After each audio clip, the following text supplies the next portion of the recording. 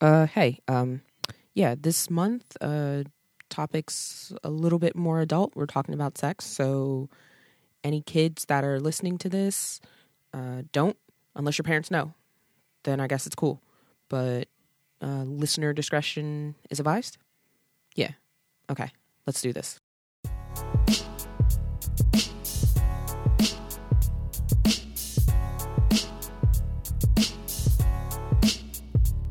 Hi, everyone. Welcome to Reluctantly Adult, an advice podcast for people who believe they shouldn't be allowed to adult.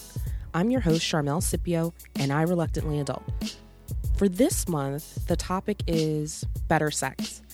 And there are going to be several really interesting, really great conversations revolving around sex. The first of which is today's episode, is an all-guys roundtable about sex. In this episode, I talk with 4 guys, Dave, Will, Eric, and Joe, about their experiences with sex, how they relate to it, what they expect from their partners, what they expect to experience in the act of sex, and sort of how all of these things are just shaped by their individual experiences. Additionally, you will hear my producer for this month, my good friend, Liz Welsh. I was genuinely all thumbs about how to design this month's interviews, what questions to ask, because I'm just not as connected with this topic as Liz is. She's very open and very free about talking about it, and very forward in the right of sexuality and people basically being able to do whatever the hell they want because they can, so long as they're consenting adults. This episode was a lot of fun to actually record. The guys were great. We had a great atmosphere. The drinks were flowing. Snacks were going. And it was definitely a lot of fun. One note, the sound gets a little wonky in some places. Forgot to ask people to turn off their cell phones, so there's some cell phone text blings in there. As well as ask the folks that were on the phone to mute themselves. So sometimes there's a little bit of background noise, but for the most part, it's pretty good. So let's jump into the all guys roundtable. Enjoy.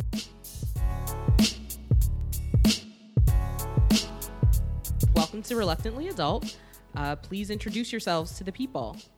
Hi, I'm David. Will from Joe. Phil. Sorry.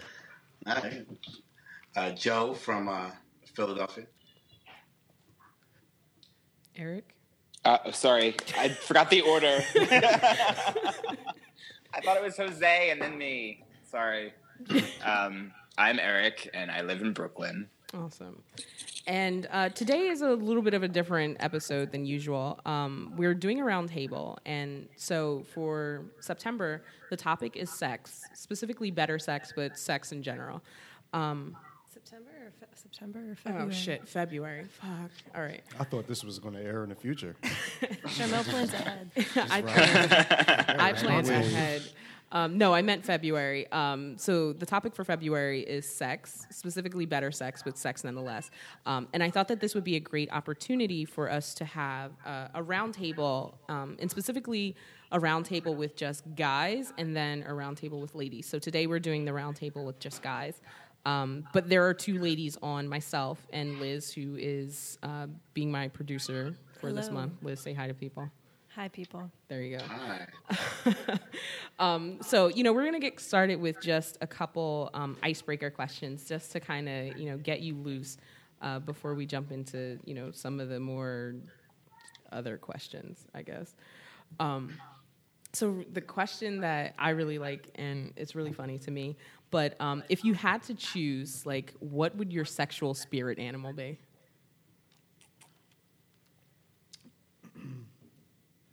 I've never thought about that.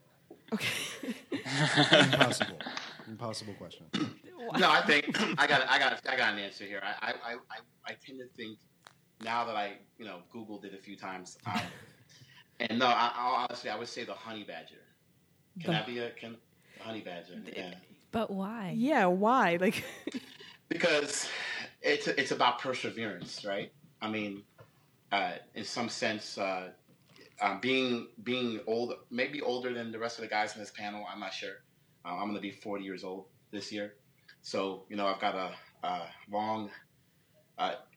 Through the years, it's changed in what you go through to have to get it, right? Based on the situation, and when a guy really wants it, he gets it, and there's sometimes shamefully what we do to get it. So if you look at what the honey badger is all about, he doesn't care what he goes through to get food, right? He sticks his face in a beehive. And that's not some kind of nasty comparison or whatever. Yeah, no. Keep going down this path. Keep going. So it's all about perseverance, and that's what the honey badger is all about. He takes whatever, gets bitten by a cobra just to wake up and finish eating it after.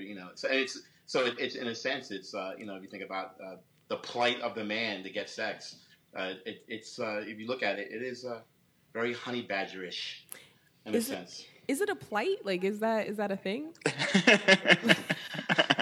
Like, is it tough? Because I feel like with the advent of Tinder, like it's not, that's not true anymore. No, it's still true. I think it's still true. Really? So the hunt for sex, like, you mean? Yeah. Yeah, definitely. It's that's going anywhere.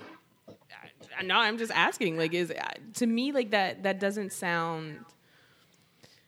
I guess as a woman, like, it seems different. Like it seems like, yes, sex is out there, but I don't know if it feels like the power is necessarily in my hands. Like, it's driven differently it's a different driving agent altogether.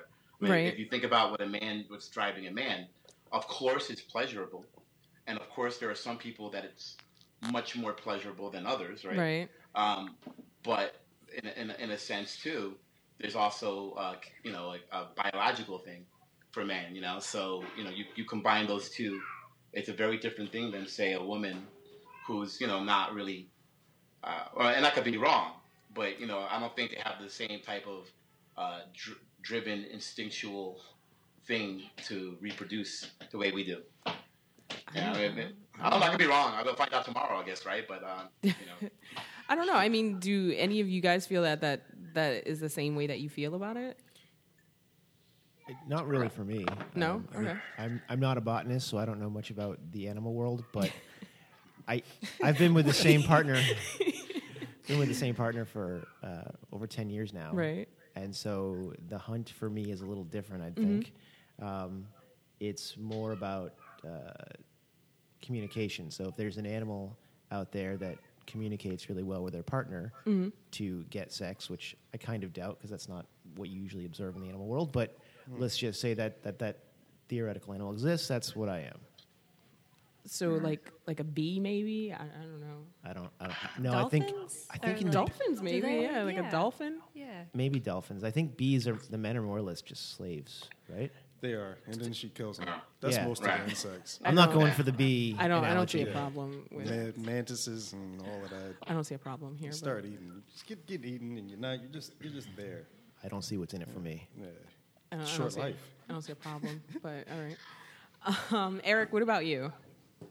I'm a mixed bag, I think. I'm queer, right? So I find that my sexual practices change pretty regularly. So sometimes I'm dominant, sometimes I'm submissive, sometimes I'm sleeping with people that identify as female, sometimes I sleep with people that identify as male, so across gender spectrums and sexual identity spectrums. So there isn't really one animal that really symbolizes all of that, Yeah, I don't know. It's not really. It's a tough question, huh? Yeah. It's not just one kind of label, Can we go And with I Homo also- sapien? Yeah, animal. exactly. And I also think it's true. I think it's true. The whole hunting thing. Yeah. I mean, it depends on the person and the situation. I think, sometimes you're trying to lock in a deal at a bar. Sometimes you're trying to lock in a deal with someone that you're seeing. And, it just depends. It depends on the situation, the context. Are you seeing somebody? Are you single? Are you just trying to get laid? Right. Yeah. And yeah, to even go further, I mean, if you are, see, in my case, I'm married now, and I'm happily married, but we have kids now. So you'd think that, and my wife is beautiful, and you'd think that she is fine. She's fine. You'd see me and my wife coming, going to functions all the time, and she looks amazing. And there's no guarantee that I'm going to go home and get sex that night. I'm even laying in bed, that 15 minutes before we slip into comas after a long day of work.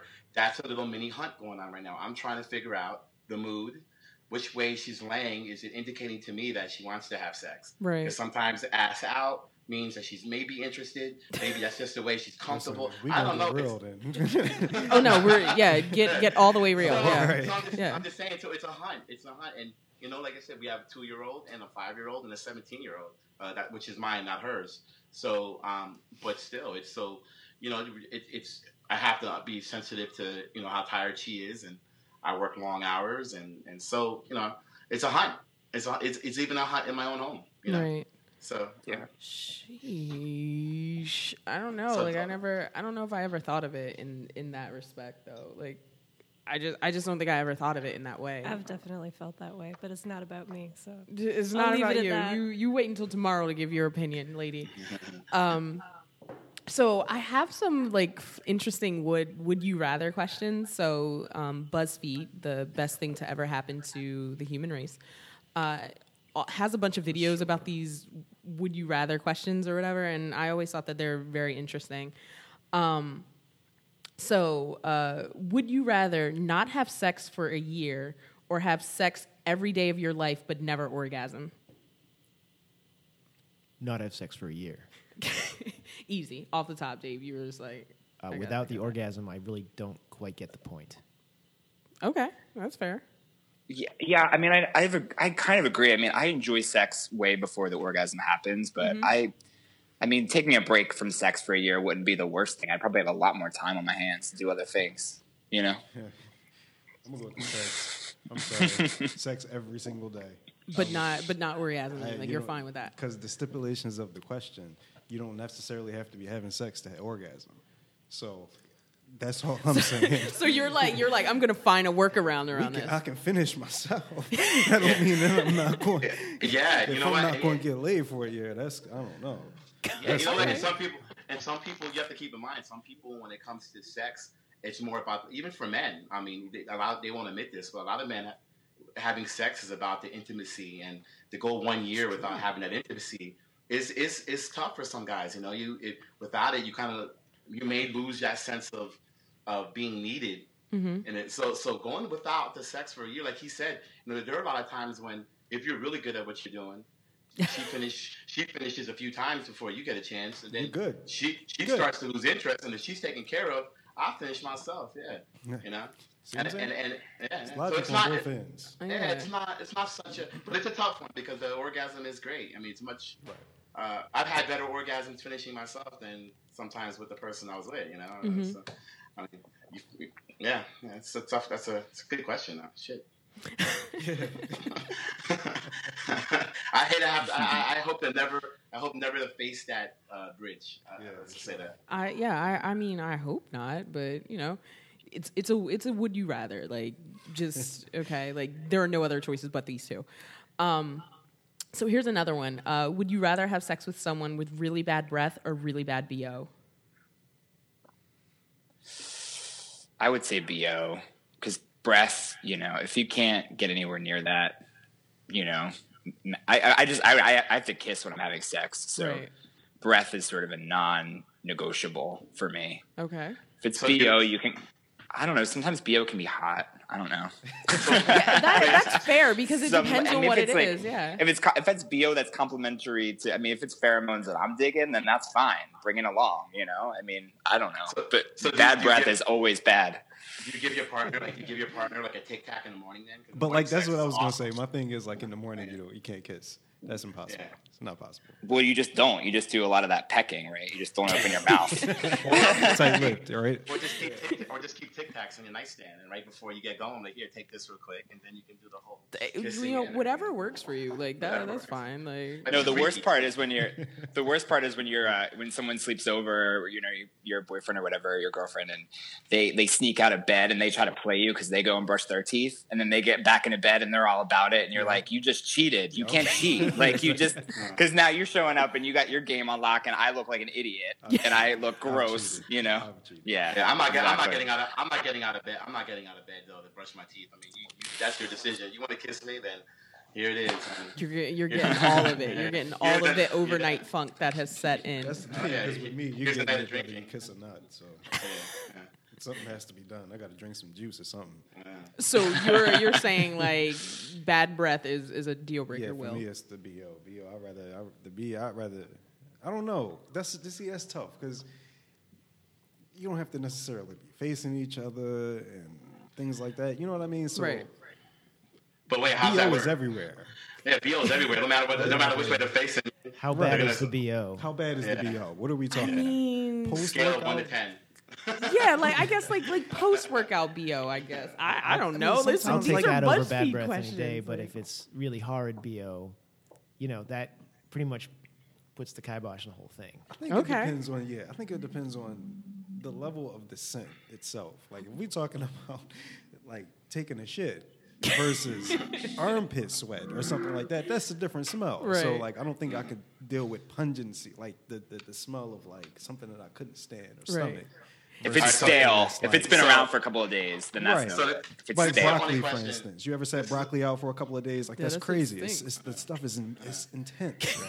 So it's like that versus somebody just came from a workout. I don't think that's a big deal. Mm. But See, I went to school with our lovely hostess today, and so I'm gonna say this I'm not gonna give any names, but I dated somebody who had a very beautiful woman from around the high school, college time, and she had a gland problem, and it was like a natural BO, and after a little while, early on in the dating phase, I was almost able to look past it. She used to wear a lot of deodorant, so she couldn't do anything about it. But I ain't gonna lie, after a while, it was rough. It was rough. I mean, She needs some Botox. Yeah, I don't know whatever it was. It was rough. It was rough. I mean, God, like that. I agree with you guys. Like, it is a tough question, and I think it has to depend on sort of where your preference lies. But oh God, I don't know. Like either way, like I would be like gagging. Like I'd be like, okay, I'm gonna throw up because I have a really sensitive sense of smell. So like I usually pick up on things way before other people, like before they hit other people. So I don't know if I could deal with either one, honestly. Like I'd just be like, I'm out. I'm tapping out. I don't want any parts of this. But everybody in this phone, and I don't you could deny it, but everybody on this phone has left the club at 3 a.m. If you live in New York, at 7 a.m, and you left the club with somebody, and you've been sweating and dancing all night. You smell like ass and beer, and you smell like life. You smell like life. You smell like a life well lived. It's fresh sweat. It hasn't been around for a couple of days. Now, if you so you would say it that way, right? But if you got on the train and you were sitting next to someone who smelled like someone who just walked out at 7 a.m, you're gonna give them that look like, the hell's wrong with you? So yeah. The point is that we've all went home with that person and we all got it in, and we didn't care what the breast smelled like, we didn't care what the ass smelled like. You just wanted to get it in because that animal instinct kicked in, and you're like, let's do this. I don't care what you smell like. I don't anything. Let's do it. And I'll keep it real. I know I probably have done that a few times. I can't remember it, but I'm pretty sure that at the time it happened. So I mean, at the end of the day, we're gonna do what we gotta do regardless of what they smell like or what their breath smells like at 7 a.m. Or is that a sunk cost fallacy? You've put on light into that. Right. And damn it, you're gonna follow through. Right. Like I've been dealing with this all night, so why the hell not? Absolutely. Oh man, I guess like that's so gross. That is so gross. All right, so when you guys hear like off the top when I like reached out to you guys and I said I'm doing a round table about sex, like when you heard sex, like what popped into your head? Like what was the first thing you thought? I don't know. Honestly, I was ready for anything. Like, just, I don't know what even to think I about didn't know this. whether you were going to go with intellect or Oh, okay. Right. Yeah. right into it. Just, Right. how do you like it? Where do you want it? That type of stuff. I didn't know how you was going to do it, so I don't know if that's came any of ready my for business. anything. I didn't really want to read the questions. I wanted to be Okay. surprised. Okay. Yeah, same here. I don't want to read them. Skimmed them. Yeah. I struggled with spirit animal or Oh, okay. sex animal. And I didn't make it really Thank you. far That was a tough past one. that. So. Told you that was a tough one. As far as I know, I'm a last minute substitution here, so Yeah. I didn't get the opportunity of seeing the questions. I'm a little taken aback that others got that. You're good. Secret sauce? Yeah. Yeah, which it obviously seems like it didn't matter because they didn't want to read them anyway. So my I read answers were mine. unscripted. I read mine. It didn't help me. Didn't help me on not knowing what my spirit animal was, but I read mine. but you read them. Okay. All right. Right. Yeah.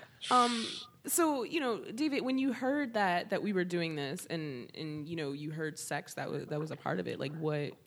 So actually, the main concern that I had, and it was a concern, is like I said, I've been with my wife now for over 10 years, and I just wanted to make sure that whatever we talked about would respect her. Right. So I didn't want to say anything that I'm pretty open about a lot of things, and I don't get embarrassed easily, but she might. So I wanted to Right. make sure that whatever I said, that questions wouldn't be asked that would intrude into our private lives. Right. Yeah, protect the lives of the innocent, of course. Yeah. What about you, Joe? Actually, I thought, if you recall, when you first asked me, the first thing I said was I was going to go under an anonymous name. Yeah, you did. Right. Well, I mean, Yeah. that's, for a similar thing, I don't want to say anything. I mean, I have an open, me and my wife, we try to communicate as openly as possible, which is not always realistic, but it's the attempt at least. And so, same idea. I wanted to be respectful to her, and not offend her, but at the same time, the past is the past, and there's nothing. I know I wouldn't say anything that if she heard, she may look at me in a funny face, but at the end of the day, I had no idea what to expect. I figured it'd be just a round table of guys talking about sex and sex stories, and then I saw your questions, and I was like, oh, okay, so yeah, nothing. I didn't put too much thought into it. Oh, okay. Well, that's good. I mean, I don't know if that's necessarily good, but I didn't want anyone to overthink it. I didn't want anyone to overthink it. I've been thinking about this for 3 weeks. What about you, Eric? I mean, I figured you reached out to me because I've, recorded other things around sex, and I'm active in sex advocacy, especially for HIV positive people. So I assumed you're like, oh, who can I, corral in that's going to be radically honest? And that's me, Yeah. And I have the benefit of being single, so I don't have to really think about anyone else other than me when talking about sex. So it's kind of easy. Yeah, I wanted at least one person where I'd be like, no shit's given.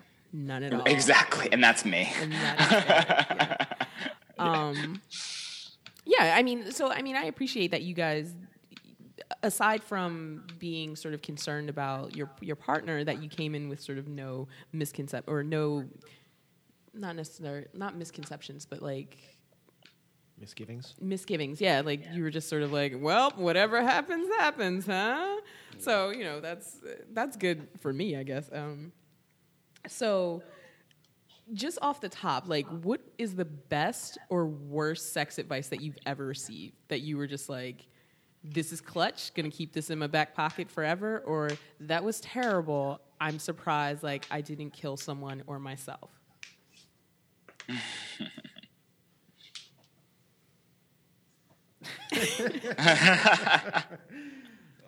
Will's covering his face. So Yeah, I feel like he like, must have a really good or was- bad story. I think either way, it's a good story for us. It's a great story for us either way.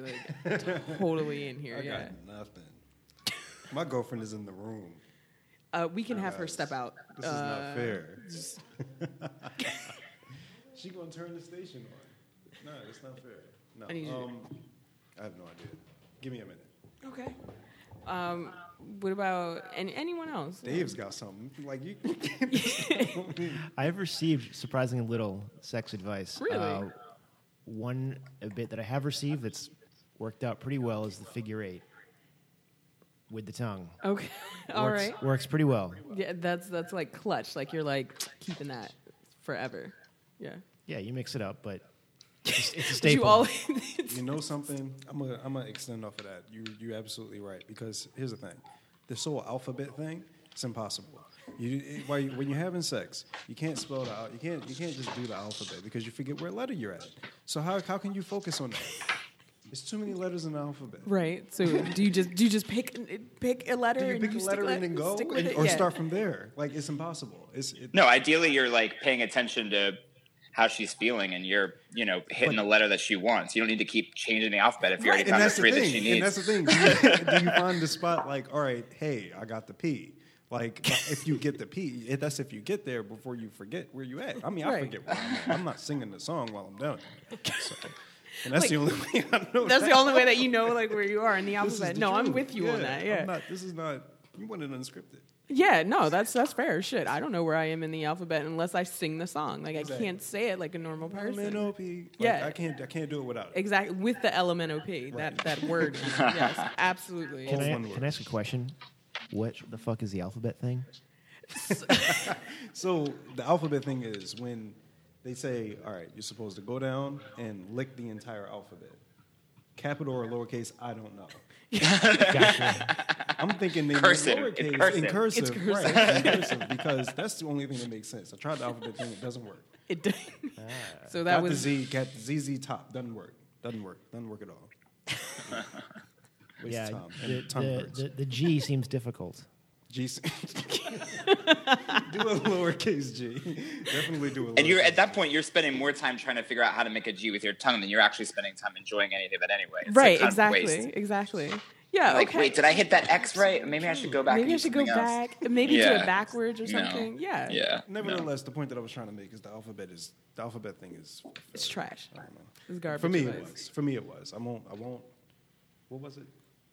Yuck someone else's yum. Yeah, exactly. Yeah. Whatever that is. Yeah. Yeah. I don't think anyone yummed it, so it's okay. Yeah. No.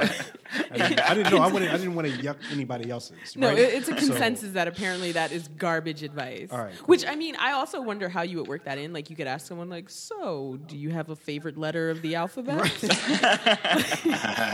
Like, just be real cool about it. Like, I really gravitate around W. Like, Yeah, it doesn't work that way. How about you? I only like the vowels. Please leave out all the consonants. Yeah, exactly. What about you, Eric? Like, any terrible or great advice that you got where you're like, my actual best advice I ever received was not words; it was a book. Mm-hmm. So I have a friend that was studying sex in college, and as through social work and all that, and he gave me this book called The Ethical Slut, and I've passed that probably to at least 36 people since I've read it. But it was a great, and I still recommend it. It's a great way to find the vocabulary around sex, find out how to, whether you're single or you're in a relationship, how you navigate different types of relationships with different people, and how you talk about things in a way that is comfortable. Because ultimately, for me, sex is communication, right? It's a form of physical communication and verbal communication. So reading about these things that you kind of are raised to not talk about. And this book is really, and it's actually a book that's used in colleges. It's like a teaching tool, but it's great. It's a really easy read, and it's good reference material. And it's changed how I view relationships and sex. so reading, essentially. Like, Yeah. Yep. God, Eric, Yeah. with the reading. It's a good book. Don't judge me until you tried it.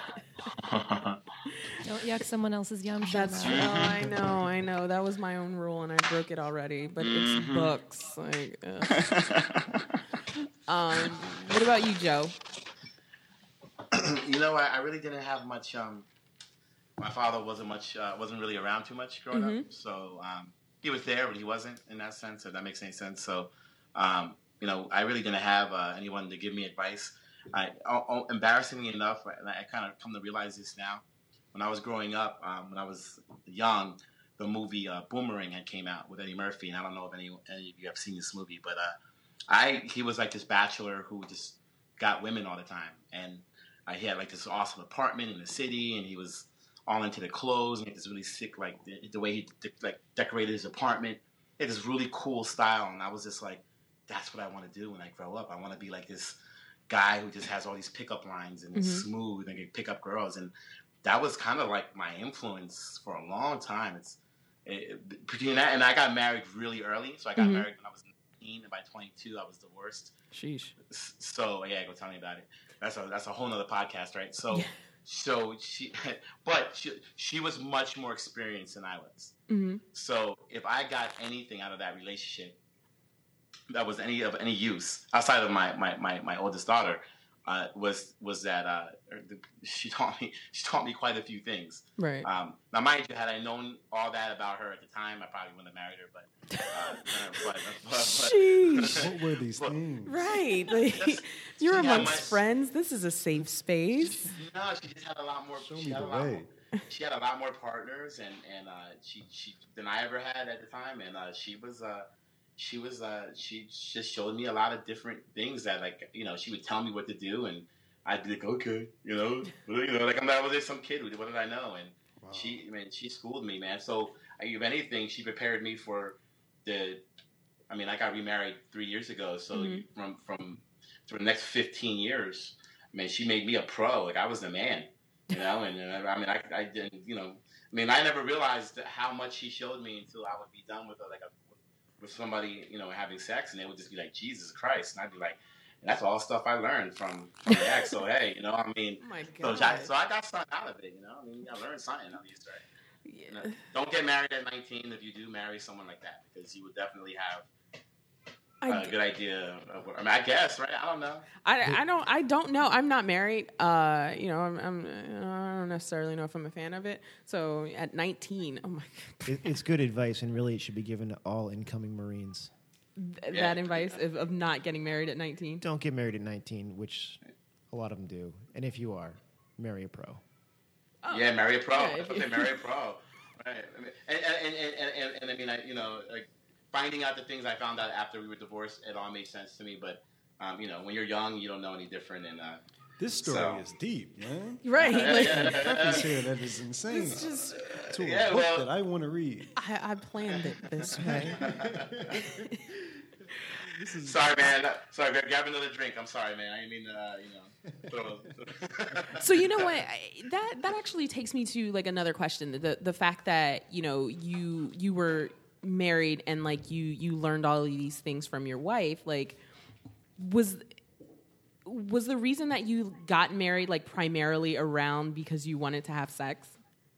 Like, or was this like a religious kind of thing? Because what I ultimately want to understand is sort of like how religion plays into all of your any sort of decisions that you make around sex, if at all. That's going to be a short roundtable for me, because I grew up Catholic, but I'm certainly not a practicing Catholic, nor have I really ever been, practicing Catholic. So that's a tough one. For me, at least, not to offend any Catholics on the board or whatever religion you may be, but I just doesn't play a part. Doesn't play a part. Though I have prayed to God a couple times after sex, like as in I hope she didn't have nothing, because I hope I don't get any diseases. Oh my God! Holy moly, donut shop. I think you need your own podcast, Joe. You just need to run like with I'm sorry. No, it's cool. We're all engrossed. Nah. I'm Puerto Rican. I talk about it. I can't help it. It flows, man. This is real right here. I was raised Christian. I was very Christian, if that's a thing. It's not. We were Congregationalists, so it's not one of the known mega Christians. But I was raised staunchly Christian, and I think that affected a lot of my decisions earlier in life, when I was a teenager in early 20s, where I did not want to have sex with someone unless I was really in love with them. Right. I am now an agnostic-leaning atheist, so it really, at this point, has just no impact. My morality is not shaped by religion at all. So. Right. That's fair. Yeah. I can honestly say that I'm a Christian. I was raised one. And I This way? Yep. Better? There you go. Perfect. I was leaning. You were feeling I was it. relaxed. That's fine. It had absolutely no effect on my sexual experience whatsoever. Didn't think about it, didn't care about it. Now, I wouldn't date somebody outside my relation or my religion Okay. when I was younger, but that had nothing to do with sex. No, absolutely nothing. That's interesting that you wouldn't date someone outside of your religion, but Right, because that would require, in my mind, because if we dating, then I'm probably going to bring you home. Right. And to some extent, I don't want to bring home somebody that's outside of the religion when Okay. I was younger. okay. Nowadays, I do whatever the fuck I want. But Right. but back then, it was all about confirmation. Like, oh, well, how you be looked at. Things Right. like that. So, Right. Okay. I think that comes with the territory with religion itself, because That shit's rough. nobody wants to mix, right? And it's stupid to me, but at the same time, we're not supposed to do that. No. Religion is wholly different. It's a wholly different category. Yeah, because people feel strong. That's a strong they feel, topic. yeah. So you never They feel want some type of way to. about it. I don't want to offend anybody, so Yeah, no. at the end of Yeah, the I day. think it's one of those things that it is preferential, where either you're brought up to be staunchly against sort of not dating someone inside of your same religious beliefs, or your family's completely agnostic to it, and they're just like, whatever. Like, I think sometimes it's a like there's a weird category in between where folks are taught, like, as long as they believe in something or someone, and it's Yeah, like, I exactly. believe in the almighty dollar. Is that good enough? Like, Right. like it's just sort of like being cheeky about that. But It was like a list. Like when you growing up black, like it's like you got a list. Is she Christian? Is she black? Is Yeah. she tall? Is she short? Does she have a job? Does she got kids? Like it's like this whole, you start losing sight of what you should be looking for, which is a mate, right? Right. Somebody you can get with, somebody Right. that you like, somebody that you can live with. Right. So I don't know. That's how I feel about it. yeah, no, that's fair. Eric, do you have any thoughts around sort of how or if at all religion sort of played into your decisions around sex?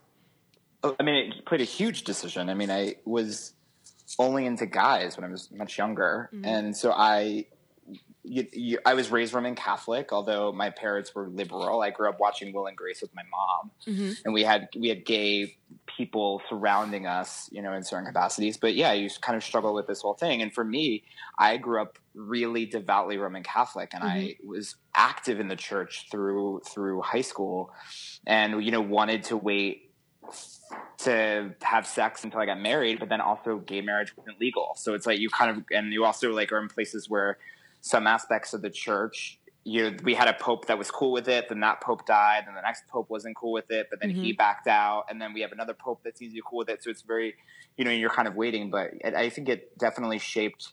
I think for many people, it shapes the shame and the hunger, and also like your self-esteem and having sex. I think as long as you feel guilty about something, you aren't going to acknowledge it in the way that you should be, and I think that affects everything that you're willing to do. So yeah, it played a huge impact, and eventually it ended crazy. up. That's true. I full on left the church for many years, and I formally abdicated because I was really upset with, how they were treating people like me, and I found my way back in my own way, but I did that for me more than for anybody else, Right. But it definitely has a huge impact on your life, because people still, I think this too, but people still use the Bible to say that people like me should be killed, like actively, like this happens, right? Like this is in 2015, you've got Republican and hopefully that want to be the next president, and they're telling people that we should be put in camps. Like this is like now, and granted, I live in Brooklyn, and it's hipster, and it's all this bullshit, and all it's fine and good, but you still, even now, you still get people that are like, it's still weird. It's still, and it will always probably be weird, So you got to just kind of do whatever you need to do with your life to look at yourself in the mirror and just like let the rest of it sit where it's going to sit, which is also why I'm honest too, because I walk into a room and I don't tell everyone my life story, but if you're in my life, that I'm queer, that I'm HIV positive, that I do X, Y, and Z, and you don't know all my business. I'm not telling you the people I'm sleeping with, but that this is who I am, because then you need to decide if you're going to be a part of my life or not. Right. And then if you are, let's hang out. Let's do what we need to do. But I'm not going to like, I would rather be really honest in the beginning from the jump, because then I don't have to deal with you being like, oh, I'm not cool with this later on down the road. Because that's how people get. So I think it just, you kind of like unabashedly, I'm like, here's who I am. This is what I'm doing. And like, this is what it is, you know? And it's, but that came from years of being told that you couldn't even acknowledge in yourself this part of you that's like so natively part of who you are. Right. And someone else is like, oh, this isn't you. And you're like, what do you mean? I've had these feelings since I was in kindergarten. How did someone teach me how to do this when I was 5? Right. You know, like it doesn't make any sense. So yeah, no, I'm totally with you. I mean, I'm oftentimes very uncomfortable with religious texts being the basis of why other people shouldn't be allowed to do something else, because my number one question to that is always, well, whose God are we talking about? Because there's no one religion, thereby meaning there's no one way to look at whatever entity or non-entity or whomever is what I like to call the ubiquitously omniscient being of the universe, because that covers everything. And I'm a little bit of a snob. Unless you don't think that thing exists. Right, unless you, and that kind of goes to a whole other thing, even if you don't think that it doesn't exist. Yep.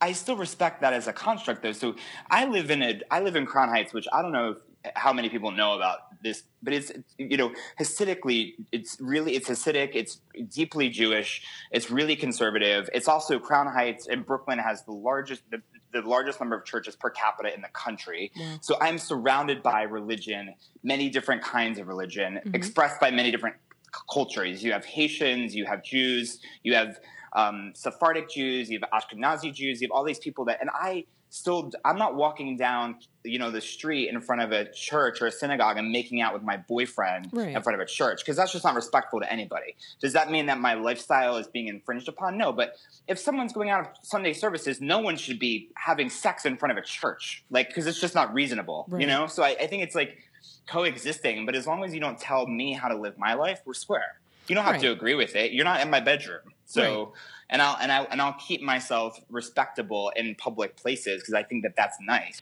thing to do. Right. You know, I don't know. No, weird. I mean, I think that's fair on all accounts. I think everyone should do that. Like, you know, just, you know, keep your private. Like, I think we could all agree on that. Like, keep your shit to yourself. That's fair. And just be sort of respectful of each other and tolerant. Like, tolerance is it can be dangerous, but also like it's necessary sometimes. Like, just, you know, accept people that they're going to do whatever they're going to do. And honestly, if it has no direct effect on you, like, you should not give a fuck. Like, that's how I feel. Yeah. That's true, although I think I would push back a little bit on keeping your private. Yep. And I think that's a common line that's been used. I was in the Air Force, and one of the big pushbacks that a lot of people I worked with would say against repealing Don't Ask, Don't Tell was, hey, I don't tell you about my sex life. Why do you tell me about yours? And that's just not what it's about at all. That's very important. But that's also the separation of my identity as being queer is not necessarily correlated to a sex act, right? Right, of course not. So that's like the important distinction that I think a lot of people just loop people that are not straight into like their sexual practice, and that becomes the foundation of their identity, which is not the case, you know? Right, so. But, you know, there are a lot of events where heterosexual couples in the military are able to express their love for each other, pinning on ceremonies, going to dining in, dining outs, and homosexual couples couldn't do that, or bisexual couples couldn't do that. And I think it's not about the private line. There's a whole lot of things where we introduce our private lives to the public all the time. Right. And as a heterosexual male, it's not a problem for me to do that, and it shouldn't be a problem for anyone else either. Right. So I think, you know, that argument can be used to push people into corners. Fair enough. Yeah. No, that is fair, you know, and again, like, I recognize my privilege as a straight woman to sometimes not have to think about it at all. Like, just, and to your point, like, I appreciate you bringing it up and saying that statement can be ostracizing for some, you know. That's fair. Yeah. So as far as, like, when you guys think of, like, your sexual relationships, like, are there specific things that you definitely expect to get out of them? And I'm asking this, like, outside of just, like, physical release? Like, are there specific things that you want to get from them? And Joe, like earlier, you already said like there's an intimate side to it that men crave that I don't know if we hear about that often. I don't know if that's brought up. Not all. See, well, a lot of men. It may not be the same for all men. You know, for me, I think early on in my sexual, when I got more sexually sophisticated, or maybe when I just started living life more, especially after my initial divorce, I tended to tie sex into maybe thinking that if you weren't having sex, you didn't have a good relationship. Okay. Or if it wasn't happening as often, right? So, and it could be just because of the way things went down with my first wife. But personally, like, you know, it always made me feel like something might be wrong if we weren't having sex every day, right? So having sex was almost, in a sense, just as important. Not just for physically it's great, it's fine, it's exactly, it's awesome, right? But at the same time, you also want to. For me at least early on, I think I tended to maybe tie it to, maybe put it too high up on a pedestal as the importance of it as related to relationships. Okay. And maybe even still sometimes, I think that's just something based on my life, how I lived. The intimacy part of it was just as important because for me it was like she's also being intimate. Like it's a great gift for a female to lay up with you, right? Like, and I'm not talking about like the end of the night drunk. I'm talking about the non driven by alcohol or drugs or anything else. So that's a very intimate experience, and it's satisfying at a emotional level that to get it and to have it, and to be sexual with somebody. So I guess that's what I kind of meant by that, tying it into what it means emotionally for a man, for some men at least. I'm sure there are men out there who've never had a problem with that, and maybe they don't think of it that way. But for me personally, the intimacy is an important aspect of it. Okay. I think that's so interesting too, because I've noticed, at least through my experience in this city, that men specifically are really comfortable with having sex right from the get-go. But then as they get into relationships that are emotionally intimate, suddenly they're a lot more self-conscious in bed, because like having the emotional attachment to someone while you're connecting physically, that sense of vulnerability is like something that is not so often experienced, at least here, you know, which I find very interesting. Like I was with somebody for a long time that we couldn't have sex because we like met in the beginning and we had a couple of dates and we had a really good sex life, and then ultimately it just became so like he felt so vulnerable in bed because he cared so much about me that he couldn't actually perform because he was just like freaked out about how much he cared about me, and then like this whole feeling of performance anxiety. And I think it's just a really interesting thing that I don't know, at least from my experience, I've seen it's just sex is easier when it's just physical bodies and there's no real long-term emotional attachment. So is that what you expect, or do you also expect sort of a more attachment from like sexual relationships?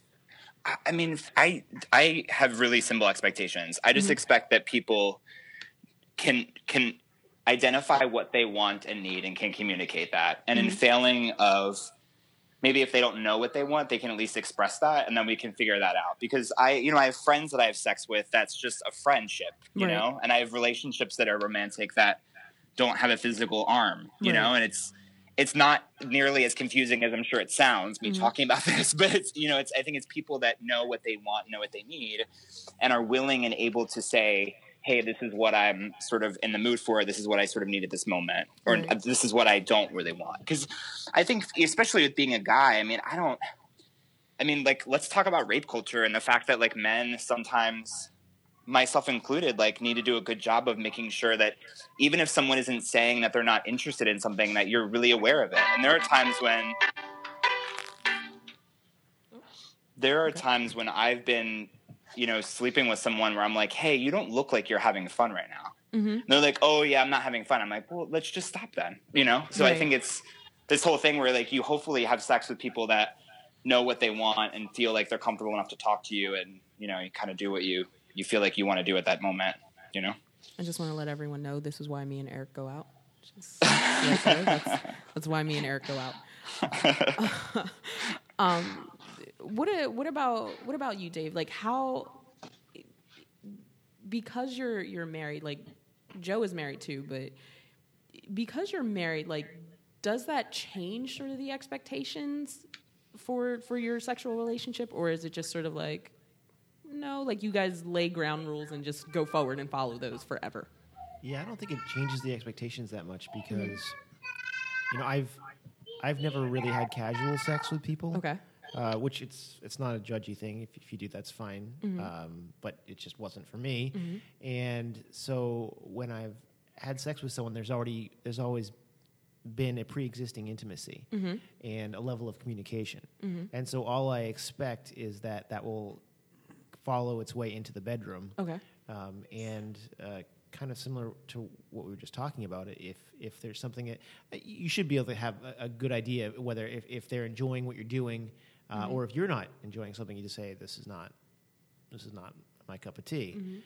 Probably don't say cup of tea in the middle of coitus, because that's not going to be. I don't know. I think you should just bust it out and just say that. Yeah, there's probably a large list of things you shouldn't say, cup of tea being one of them.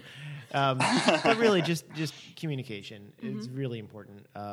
Being able to articulate what you want is important, but sometimes that can be difficult. But being able to communicate with your body whether something's good or not is important. Right.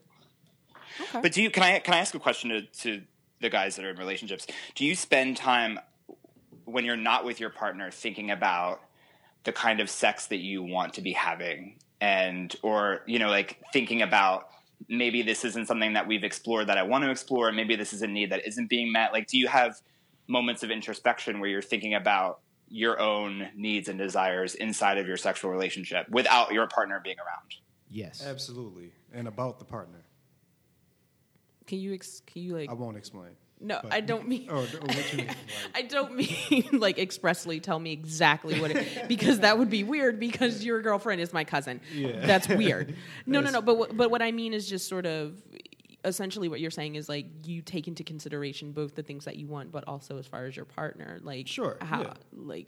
I thought the way he said it, I thought you meant like, do you think about things that you want to try or things that you want to do, things that you haven't done that you maybe wanted to get done, and bucket list, whatever. That's how I read the question. Well, I think it's not even like a bucket list thing. I find it, maybe I'm not expressing the question well. I wonder if people actually spend the time thinking about themselves inside of sex and what that means and and how they're feeling about things when they're not actually in the moment. You know what I mean? Do you mind if I kind of jump in and maybe see about rephrasing the question? You can tell me if it's getting at what you're trying to ask. Sure. Because I think as a single person, if you're having an active sex life, you're kind of always forced to confront and think about and think through what you want. And, oh, hey, like, well, did I like that last time? Do I want to try that with this new person? Do I want to find someone different and see what's going to work with them? And it sounds like kind of what you're asking is, does that process continue even when you're in a committed relationship, over the course of years with the same partner? Right. Yeah. Yeah, I'll say it absolutely does.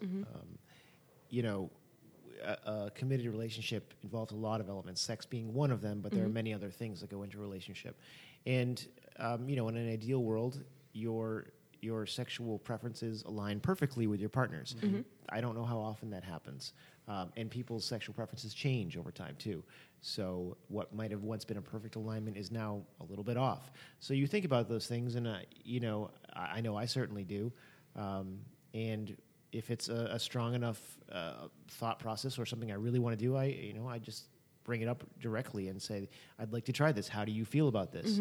And if she says, yeah, I want to, then we try it out. And, it's funny. Sometimes there's something I think I really want to do, and we try it out, and it is no fun at all. That's true, too.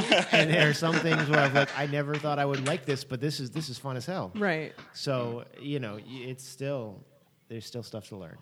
And is that stuff that do you find yourself talking about those things when you're already in the act, or you're in the warm up, or is it, driving to work or driving to the grocery store on a Saturday, and you're like, hey, let's talk about this thing, See, for me, it could be either or. So, how do you feel? Well, in terms of bringing it up, I usually bring it up directly before or during. There have been a few times where we've had discussion just totally outside of, we're walking around at the store, and I'll bring it up. But the problem there is she doesn't want to talk about the store. Right. That's weird, but it happens. That doesn't stop from happening. So, I mean, I'm thinking about it 80% of the time, probably. Yeah. I think it's so much of that. I mean, because I don't know how long you said. 10 years now you're married. Yeah. Right. So I've been married now for 3. So, but it's weird because I feel like my wife. I feel like my wife. It's so much tougher for us, like with the kids, to really now like focus on us that way. Like we when we do finally have a moment to get it in. It's like usually like we have a small window between the time we know that the baby's going to wake up again at some point in the middle of the night, or Simon may come into the room at any point. It's a constant like mission, like we're both hunting for that moment to be able to freely be able to get it in. And when we do get that moment, 50% of the time we pass out. Right, it's like sleepless sex. Right, it's like we're so tired and we never have a moment. So it's tougher now than ever before. I mean, I'm almost jealous listening to you saying that you guys have a conversation about it, because I'm like, shit, I'm gonna try the conversation. Like I'm gonna try it out. I'm probably not gonna get too far, but I'm gonna try it. I'm gonna. Hey, honey, let's talk about. I've been thinking about this whole whip thing. Let's try this out and see what happens. I may get punched in my face, but I'm gonna go for it. Yeah, without kids, you get to be a lot more self-centered. Yeah, and it's tough. It really is. It's a whole nother, because I'm very, very sexual, and I'd like to think she is too, but I just don't remember that because we've had kids now, and it's a totally different game than it was, before then. So yeah, good for you. I'm jealous. So I want to ask you guys, because you've been hinting around it, like within some of your other answers, but I wanted to get more of a pointed answer to this, and I have an interpretation of it as a woman, but I don't really know where my interpretation lies as far as truth is concerned.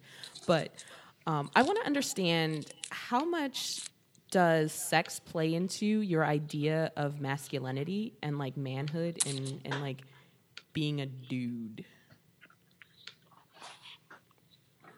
Well, sex for a man is reproduction, right? Is a masculine, it's both, but for a man, you think about it, the males in any species tends to be a dominant species, right? Not I'm not talking like, in any way like in an anti-feminine, like, so don't look at me like, oh, you pig, you. But I just mean like it's where men tend to be, or the male tends to be a dominant thing, and sex and the reproduction, I would think, is a very masculine thing in itself, or sex is. Right. So I've heard the excuse, or I've heard people say, oh yeah, with the man thing and for your own manhood, but I think a lot of that plays into your childhood and how you were raised, and what kind of father you had or what kind of father you didn't have, and how important you tie sex into your masculinity. You grew up with me in school. My cousins. My cousin Danny, Benji. We're all a bunch of Puerto Ricans that went out for years and tried to get into trouble. Right. And it seemed like every time we went out with a group of guys, the whole point of going out was, in a sense, if we were going to have sex at some point that night, right? So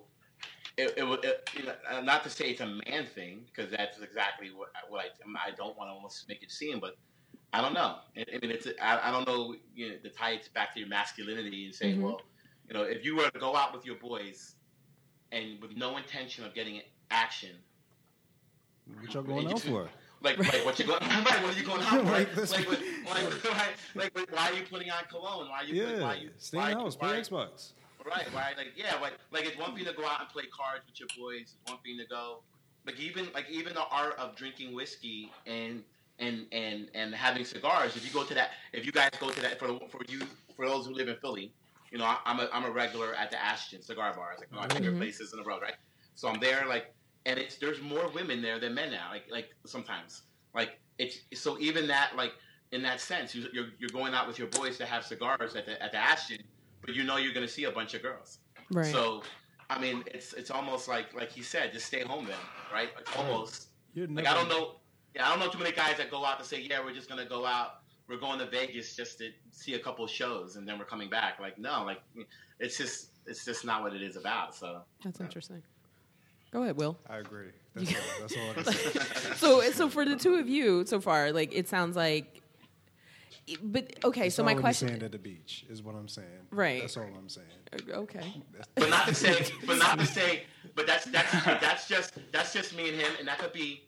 And I don't know, Will, right? I don't know where you're from, or like how you were raised. You know, I'm originally from the Bronx. Wolves. I was raised in the Bronx. My father was like a semi pimp of the hood in the Bronx. You know? Oh wow! And like not a pimp like per se, but like, he was just the guy. You know, like he was this good looking dude. All the women knew my dad. He was a good salsa dancer. He was a good dresser. Mm-hmm. You know, he was just a dark-skinned Puerto Rican, and the women loved him. All women loved him. And to this day, I go out with my dad, and he's been married. Me and my mom been married now for 40 years.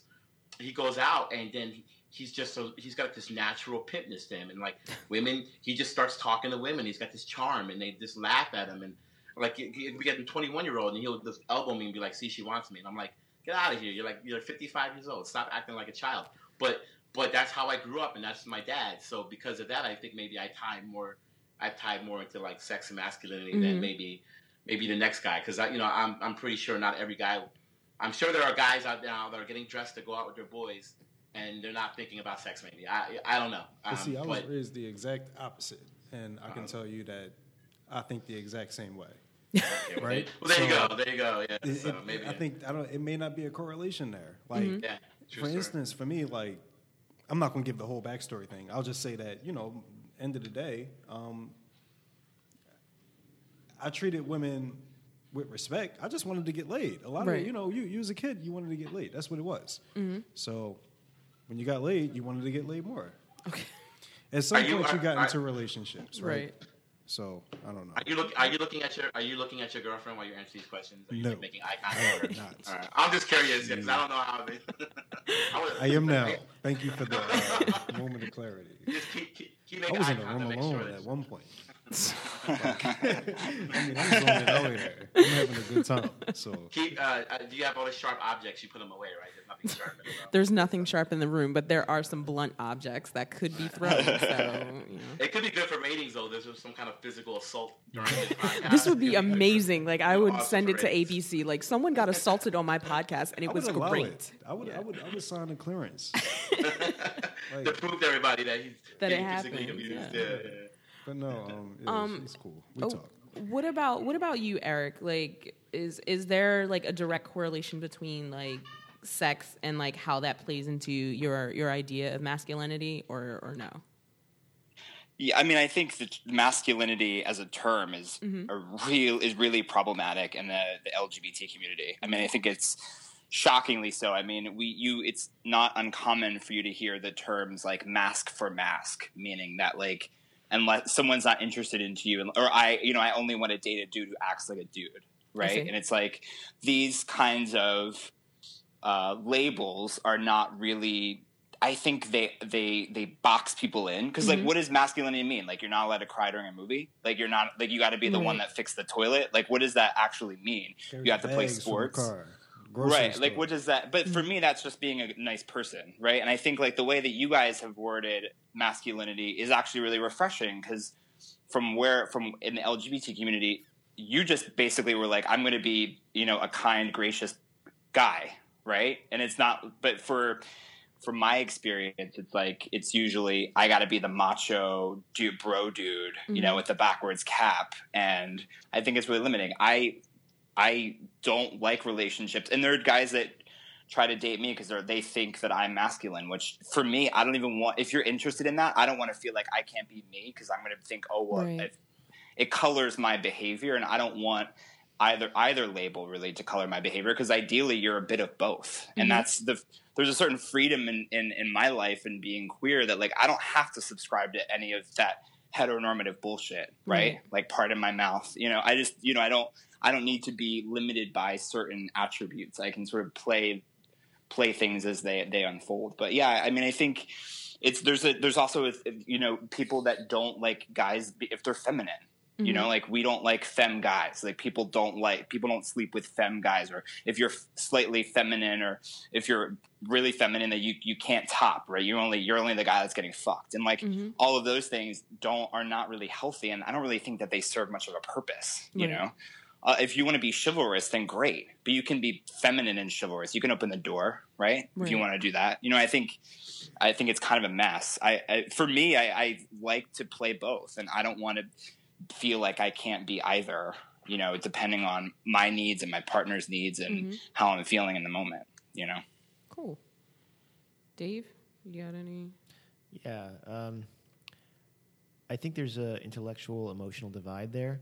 So on the intellectual side, I think that being a good lover is important. You need to be able to please your partner. But it's certainly not what defines masculinity, and being adored by women is not what defines masculinity. For me, and I really like what Eric just said about, you know, it's just not a good term.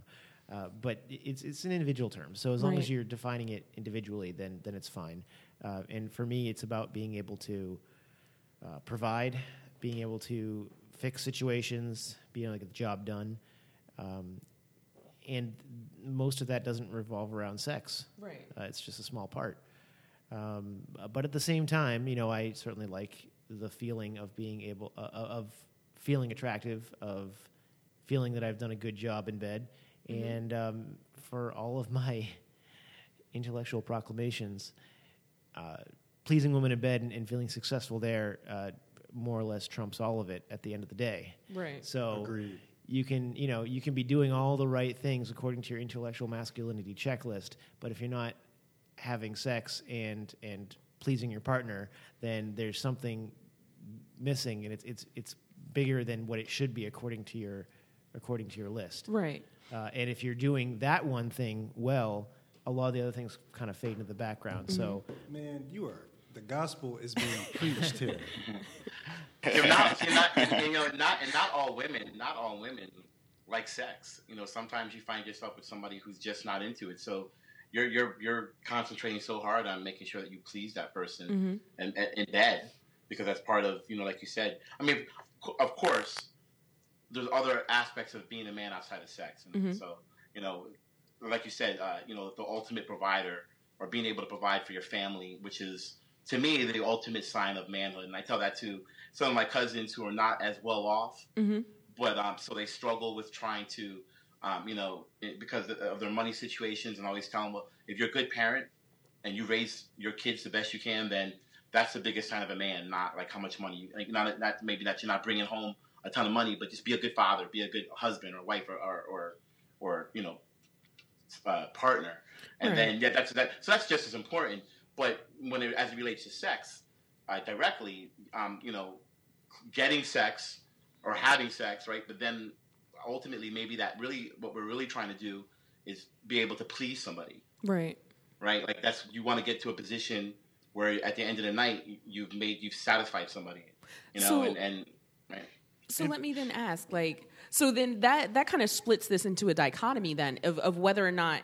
So my thought was that the end game for guys, regardless of what your orientation is, to actually have sex, like make it there. But what you guys are saying is that it's more about ensuring that beyond just getting there, it's more about once you do get there, that the other person is happy. Because if the other person is not, that's what you're trying to say. Like, yeah, we're just trying to help y'all. You want the other person to be happy. Like you want the other person to because in their happiness and in their satisfaction is where you sort of have that badge of pride. Yeah. If you dig down, I mean, I'm not saying that's what it is. I'm saying that you could make a case for it. Mm-hmm. I mean, I think you would have to really dig deep into each of, you know, everyone's past and their own feelings, and they would have to be honest with themselves. But because again, a lot of people just want to feel like they can do something, right, or get something right, you know. And it could be the way you were raised, how your parents were. Well, it could be a ton of different reasons that make you drive to get that person in bed. And if you're just getting them in bed and rolling over a minute later, or passing out from being too drunk, then it's probably a mission failed, right? Like, so I don't know. I mean, it seems like almost like, the goal is. I would hope no man would want to get a girl in bed and not satisfy them, because I would hate. I mean, that's probably the worst feeling, I would imagine. At least for me, it's always been like to think that you didn't do something right. Right. I'm not done that. Right. Like, it's more work to be done. That's how I feel. Yeah. I feel terrible. I don't know. I gotta say, it's not the explicit goal for me. I mean, I don't go. That's not the point of either the relationship or my idea of masculinity. That being said, if it's not there, then there's a vacuum.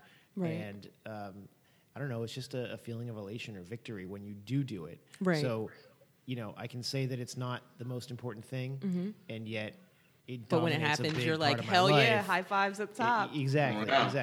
Or the latter. You know what I mean? What do you mean? Because that can take away. If you're not pleasing the person, then that can be I don't know. Like I don't want to say morale, but it's a hit toward you. Well, yeah. And definitely, I can speak for the other person. Like, definitely, like, this is trash. Like, I'm out. Right. If you look at him, if you look at a man who's, let's say, if you've been with someone who's had an affair, or and you end up, I mean, as a guy, you may tend to think that you're trying to figure out the reasons why, right? So you're like, oh, well, why did she do that? Was it because, right. Did something change with me in the last couple of years, or was I not pleasing her, Right. So then you may focus. Like, so then from that point on, like when you start redating people, your focus is to make sure you satisfy them, because you don't want the same thing to happen. So again, it's so much is based on what you've gone through in your life up to this point to make you feel what you feel.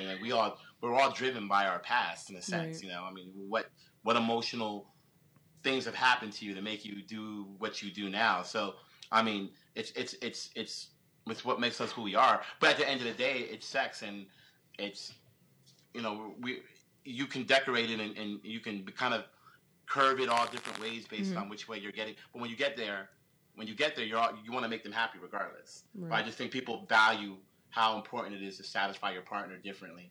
And what it means. You're just trying to make her happy, but for some people, they're also trying to fulfill something internally to make sure that they're not going to leave an opening for her to go somewhere else because you're not doing a good job. You're not completing the job. You're not satisfying her needs. Right.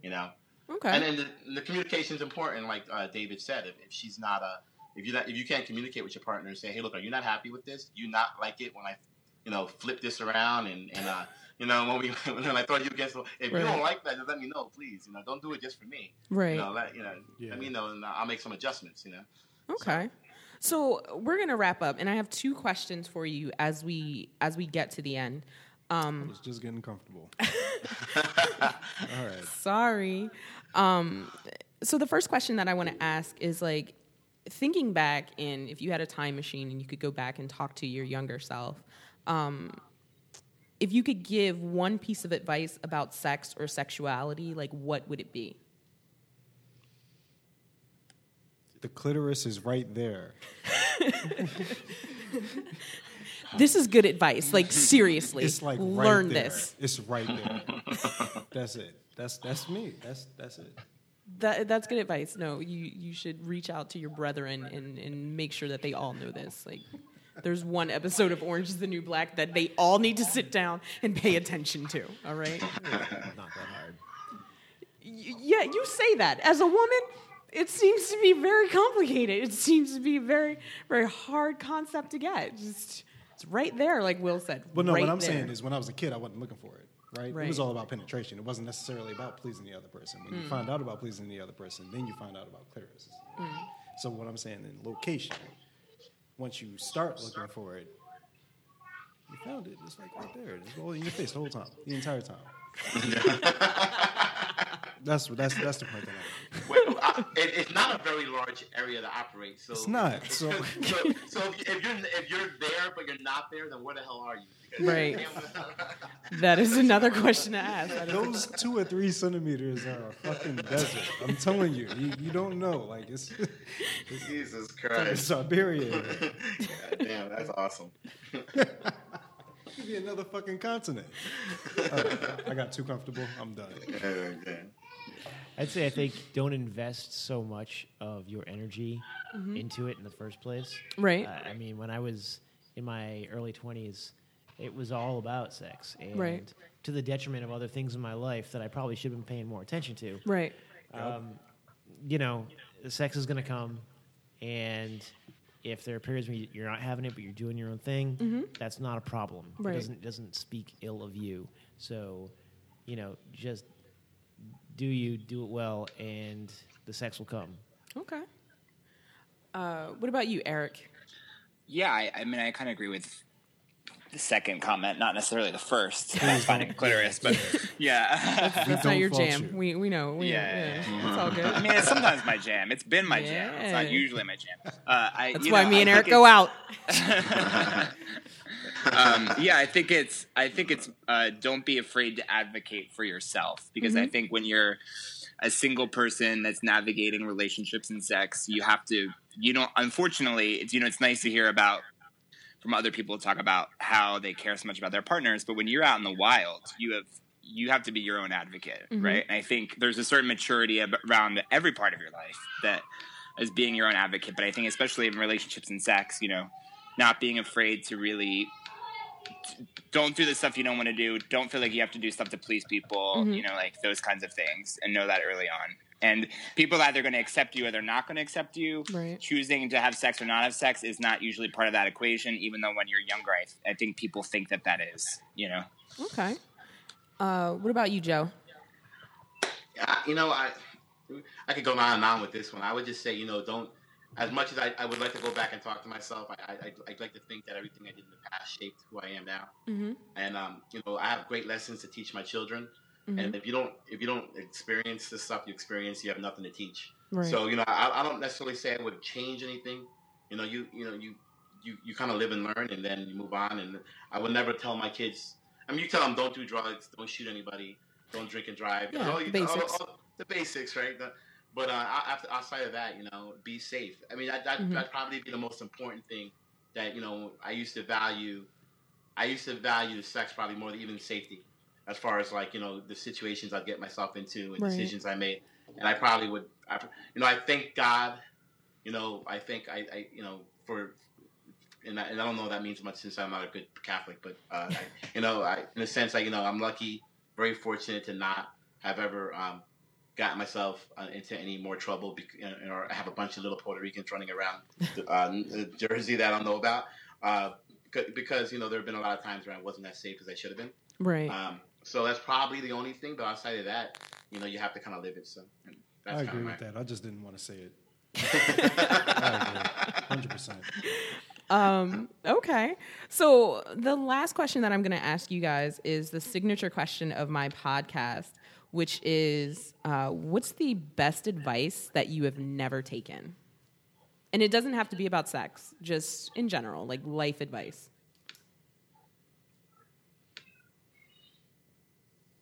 I should have read these questions. I honestly, nothing comes to mind. I usually, yeah. I would say that this is not the right answer, because I actually did take the advice. It just took me a long time to take the advice. And this is not a sexual thing, but I think for a long time I was told that so I started a consulting firm 3 years ago, and I quit my full-time job to do this and to become independent, and it was always a scary concept, and I probably should have done it 10 years ago or maybe 15 years ago. I mean, and I never did it. I never took the chance, and then finally 2012 I quit a very good career as a director at Virtua and opened up a firm, and it's been the best career-wise. It's been the best thing that's ever happened, and I got that advice for a long time, and I just kept saying, I was always scared. So I finally did it, and I'm glad that I did, and it's been great, awesome. But I probably could have been much better off now had I been doing it for 10 years as opposed to 3. So right. Okay. That's about it. Dave? Actually, it's probably pretty similar. Although I can't say I've followed it. It comes and goes, and that's, the follow your dreams, follow your heart. You're going to die someday. Right. And for me, it's come and gone. I left a really good career in the Air Force to go to law school. I thought that would be that was me following my dreams, but I didn't really enjoy law school all that much. And I'd say I haven't followed it because fear gets in the way. Right. And that's kind of a downer way to end it. But truthfully, that you have periods in your life where you feel confident in yourself, feel you can follow those dreams, and you have periods where you are less confident in yourself and you don't. And those periods where you're not, you're betraying yourself. Right. But at the same time, it's hard to blame the person who's not following that advice, because being afraid is real shit. Yeah. It is real shit. Yeah. I start feeling confident right around the time my taxes come in, and then after that, I'm like, fuck it. Last year, man, I got hit with an $8,000 bill. There was no feeling confident there. They give it to you and they take it away. We need to come back and have another conversation. I was single, no exemptions, still $8,000. What the hell? I think this is the most adult moment of this podcast. This is the most adult because owing the IRS is real shit. That was not fun. I got hit last year with $32,000 bill. Nope. I would have died. I would have just tapped out and just said, I'm done. How high is this building? Do we want to talk about replacing sewer lines? Because that shit ain't fun either. No. And then my accountant got me down to 15. I was like, oh my God, thank God. And then 3 weeks ago, the IRS said, let's talk about that year. So now I'm like, oh, that's great. So, shit. So you're being audited. I would do anything for a dependent. It doesn't matter.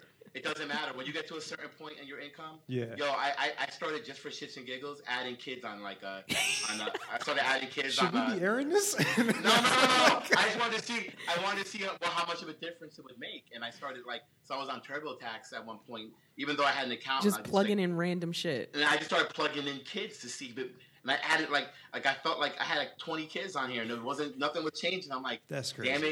Damn it! This is why I vote Democrat now. So I mean, yeah. Shit. What was the question again? I was about to repeat it. So what's the best advice that you've never taken? All right, best advice you've never taken. For me, it was simple. It was save money. I never saved anything. No. Yeah, that was it.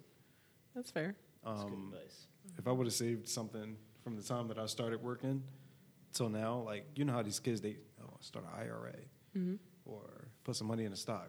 Yeah, that sound good, but more often than not, you're worried about Ralph Lauren, right, or Nike and things like that. So I think that if I would have gotten that advice and known that this adult life would have been more important than living in the time that we were living in, which was to be cool, right, I think I would have did all right, or been doing better. Doing better, right? But I'm doing all right. I live down the street, and we in a pretty nice place. It's a nice area. I think we're all right. We're good. So, but nevertheless, I would have been doing better. I would own the house instead of paying for it, right? Okay. That's how I feel. Can That's I amend fair. my statement real quick? Sure. So I've never been given this advice, but it's advice I would now give, which is that your life you're really not necessarily all that special. You're special to yourself and to the ones you love. But we're all special, and I don't want to get all Fight Club on this, but right, mediocrity is not necessarily the worst thing. Right. That means that you're a normal human being, and you've managed to successfully navigate the obstacles of life. Success is defined individually, and if you set the standard of someone who's at the pinnacle of human achievement, then you might be disappointed. Right. Every time. Yeah. Yeah. That's fair. What about you, Eric? You get the last word on this. Don't feel like you have to say yes all the time. People. I think in your job, in your relationships, in your life, to your mom. I think at least for me, I tend to want to please people, so I tend to say yes and jump in. And you don't say yes to go out if you don't want to go out. Don't say yes to spend money if you'd rather save. Don't say yes to to doing that extra thing for your boss if it means that everything else is going to suffer. You know. I think that was the most important thing, and understanding that if people are not going to like you in that moment, then they'll end up respecting you later. So I thought that's actually one of the best. That's a good one. That's I was going to say the same thing. Yeah. Because that probably, if anything, bogged me down, especially early on in my career, and then early in consulting, is I never turned anyone down for the fear of disappointment or disappointing them, and that's I would say that's one of the best things. That's a good one. We should write that one down somewhere. I would say yes to that passive, and then flake later. So, Well, I'm glad you showed up today. Guys, I want to thank you so much for doing this. I really, really appreciate it. It's been really fun and really eye-opening, and thanks again. Thank you. Thank you. This is real. It was nice meeting you. This was excellent. Thanks, guys. We should do this once a month, but let's do that to Ashton or something like that. There's girls there. We can't do it at the Ashton. You guys can't do it there because clearly there's a problem. Damn it. Yeah. But yeah, no, I really had a lot of fun with this, and again, I really appreciate you guys, opening up and telling me different nuggets about yourselves, and especially in a very intimate sort of way. So I really appreciate it. And that's it. This was such a good episode. We had so much fun as we were recording this. I just got so many really, really great insights. I think my two main takeaways are, number one, perhaps you should ask a lady what her favorite letter from the alphabet is, so that, that's the only one that you focus on rather than having to sing the whole song to get through. The second thing is that, dudes really, really, really do care if their partners are satisfied. And, they really do genuinely want your feedback to ensure that you are achieving that satisfaction and sort of want that two-way communication. It definitely helps with their relationship to intimacy, and ensuring that, you're happy, because if you're happy, that's a feather in their cap, and then they're happy. So that was really eye-opening, and I really appreciate Dave, Will, Joe, and Eric for opening up and giving me those very blunt and very open answers. It was fantastic. Tell me what you thought of the episode. You can comment on this episode on the website, www.ireluctantlyadult.com, or you can follow me on Instagram at ireluctantlyadult, or on Twitter at reluctantlyadlt, or you can email me at ireluctantlyadult@gmail.com. You can also rate and subscribe to the podcast on iTunes. Also, big thank you to Liz Welsh for helping me out in this episode. You'll hear from her again in the next one, as well as sort of feel her influence through a lot of the other episodes that we'll have for the remainder of the month. Thank you to Christopher Davis for my intro and outro music, and the amazing Ken Griffin for my incredibly dope logo. This was a lot of fun, and I hope you all enjoyed. And I'll see you next time. Thanks.